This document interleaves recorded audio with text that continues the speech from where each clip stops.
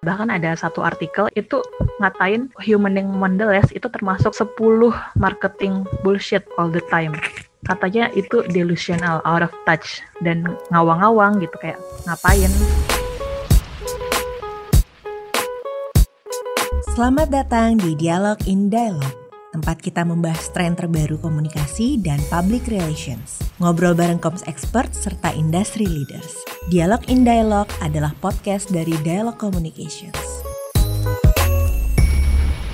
Jadi ini adalah salah satu artikel dari Campaign Asia, ditulis oleh Diana Bradley dengan judul Mondelez CMO Defense Calling Marketing Strategy Humaning.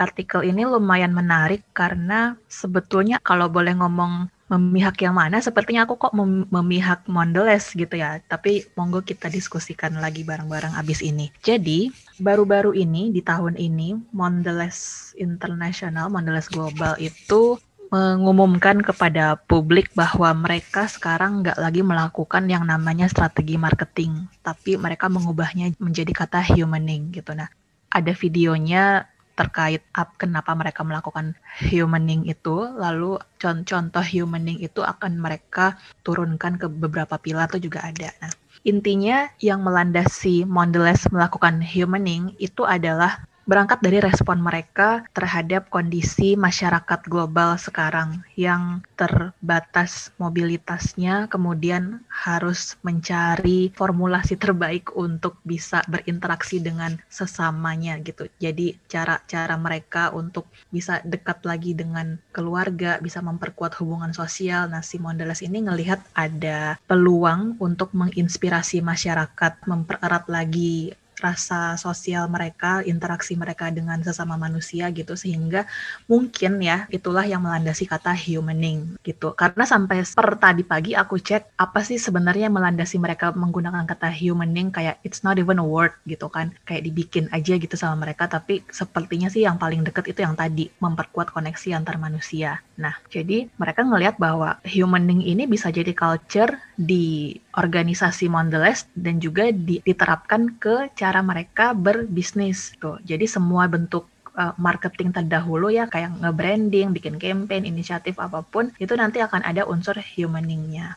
Objektifnya perusahaan untuk meresonate humaning ini tuh ada 4. Jadi mereka pengen kasih tahu bahwa Mondelez itu selalu leading with purpose. Ada tujuannya mereka itu hadir sebagai perusahaan snack gitu ya. Terus making each product right, mastering creativity, sama being digital first. Kalau kalian tahu Mondelez itu produknya ada Oreo, Cadbury, dan kawan-kawan.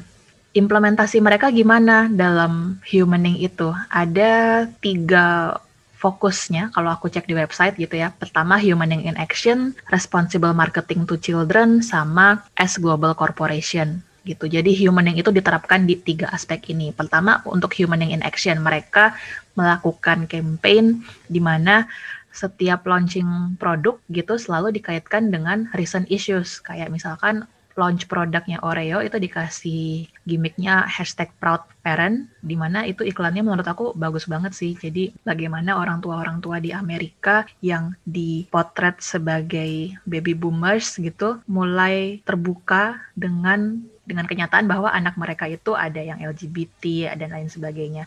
Nah, iklan-iklan mereka tuh jadi diarahkan ke sana. Jadi kayak lebih banyak storytellingnya, bukan langsung ujuk-ujuk ada anak makan Oreo terus happy gitu. Jadi panjang banget iklannya tuh, kayak 2 menit, 3 menit. Endingnya tuh kayak begini, gambar doang. Oreonya tuh muncul di sini. Terus ada yang harusnya jadi kata Oreo itu jadi kata proud, modelnya gitu. Cadbury Milk juga bikin gitu. Jadi dimulai dengan story orang-orang tua yang ditinggalin anaknya, entah anaknya pindah rumah atau pindah ke negara, ke kota lain gitu kan. Mereka hidupnya sama pasangannya, atau kalau pasangannya udah meninggal mereka hidup sendiri. Jadi isu loneliness, isu orang-orang tua yang hidup sendiri dan kesepian itu tuh marak gitu di UK. Nah, jadi Cadbury Milk itu bikin iklan, bikin campaign Donate Your World. Jadi di bungkusannya itu kalau nggak salah ada, di bungkus coklatnya itu ada kata-kata hello, hi, good luck, segala macam gitu loh. Jadi yang harapannya itu menyampaikan pesan-pesan kepedulian gitu ke consumer. Terus India juga gitu, mirip, kata-kata thank you-nya di print di semua kemasan coklat ke dalam 7 bahasa dan disebarin ke essential workers di sana dengan local NGO. Rata-rata iklannya seperti itu. Dan iklannya itu perbedaannya dengan yang dulu jadi lebih nggak straightforward jualan. Jadi beneran jualan cerita, jualan betapa pentingnya koneksi manusia itu dipererat lagi dalam kondisi sekarang. Baru produk itu muncul bahwa produknya Mondelez ini ada terus di setiap kegiatan kayak gitu. Terus responsible marketing to children, mereka kayaknya udah mulai meninggalkan strategi-strategi advertising yang memonetize anak-anak di bawah umur 12 tahun. Meskipun menurut mereka produknya mereka bisa dikonsumsi. Bukan karena produknya itu berbahaya untuk anak di bawah 12 tahun, tapi lebih karena mereka ngeliat itu sebagai biar etis aja. Ini menarik nih kalau kita kaitkan ke Indonesia gitu ya. Kalau nggak salah, Kementerian Kesehatan itu kan sudah mulai getol nih untuk mengkampanyekan makanan-makanan pemanis, snack segala macam. Kayaknya sudah perlu, kalau nggak salah dipajakin atau kemasannya itu diganti kayak ke kemasan polos gitu ya untuk makanan manis yang bisa membuat risiko diabetes gitu. Nah ini menurut aku strateginya Mondelez gini bisa jadi salah satu gebrakan yang baik gitu, bahwa mereka memang jualan snack, jualan coklat yang kalau dikonsumsi berlebihan itu buat semua orang pun bisa bikin resiko kesehatan. Nah sehingga dengan mereka informasikan kita udah nggak pakai lagi iklan dengan anak 12 tahun gitu.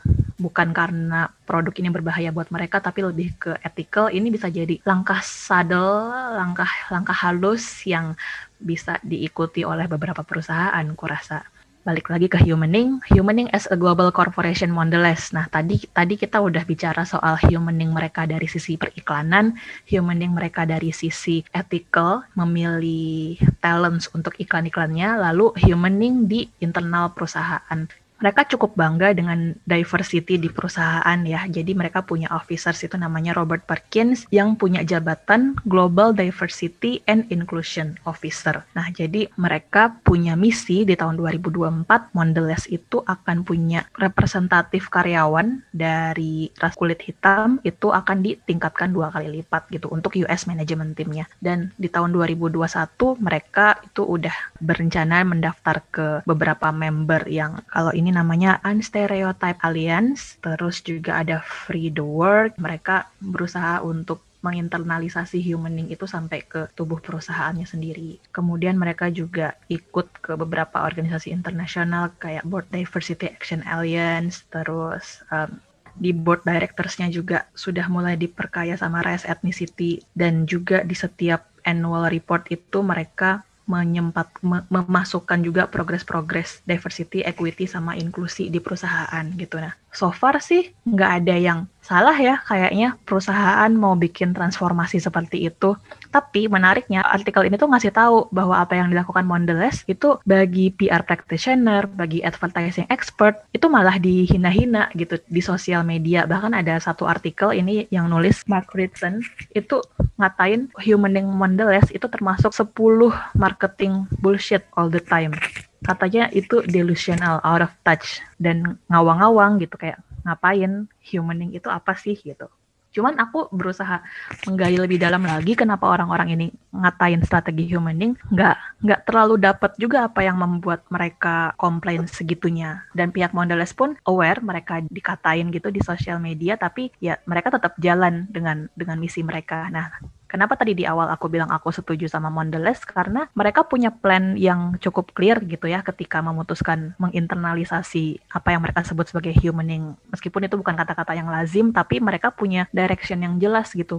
Maunya diapain, dikemanain. Mungkin untuk orang yang emang udah apatis dan tidak ingin melihat lebih dalam, ya komen pertamanya pasti kayak, ya elah gimmick lagi, paling nggak jalan kayak gitu kan. Nah cuman kita berusaha melihat dari sisi expertise kita sebagai PR agency, katakanlah ini ternyata juga dilakukan di Indonesia gitu ya. Mondelez Indonesia bilang kita mau humaning juga nih, gimana strategi PR yang baik gitu, karena di global humaning ini dikata-katain gitu. Nah mungkin ini bisa jadi bahan pemikiran kita juga untuk membantu brand yang kesannya mungkin punya misi itu ngawang-ngawang, tapi mereka sebetulnya jelas maunya kemana, tapi mereka butuh bantuan PR untuk lebih membumikan maksud mereka gitu. Kita sering menghadapi klien seperti ini ya, kadang kita pas terima brief juga, ini maksudnya apa ya, ini mau dikemanain ya, karena kita selalu melihatnya kan dari kacamata consumer nih, dari kacamata end user gitu. Nah ini adalah artikel yang sangat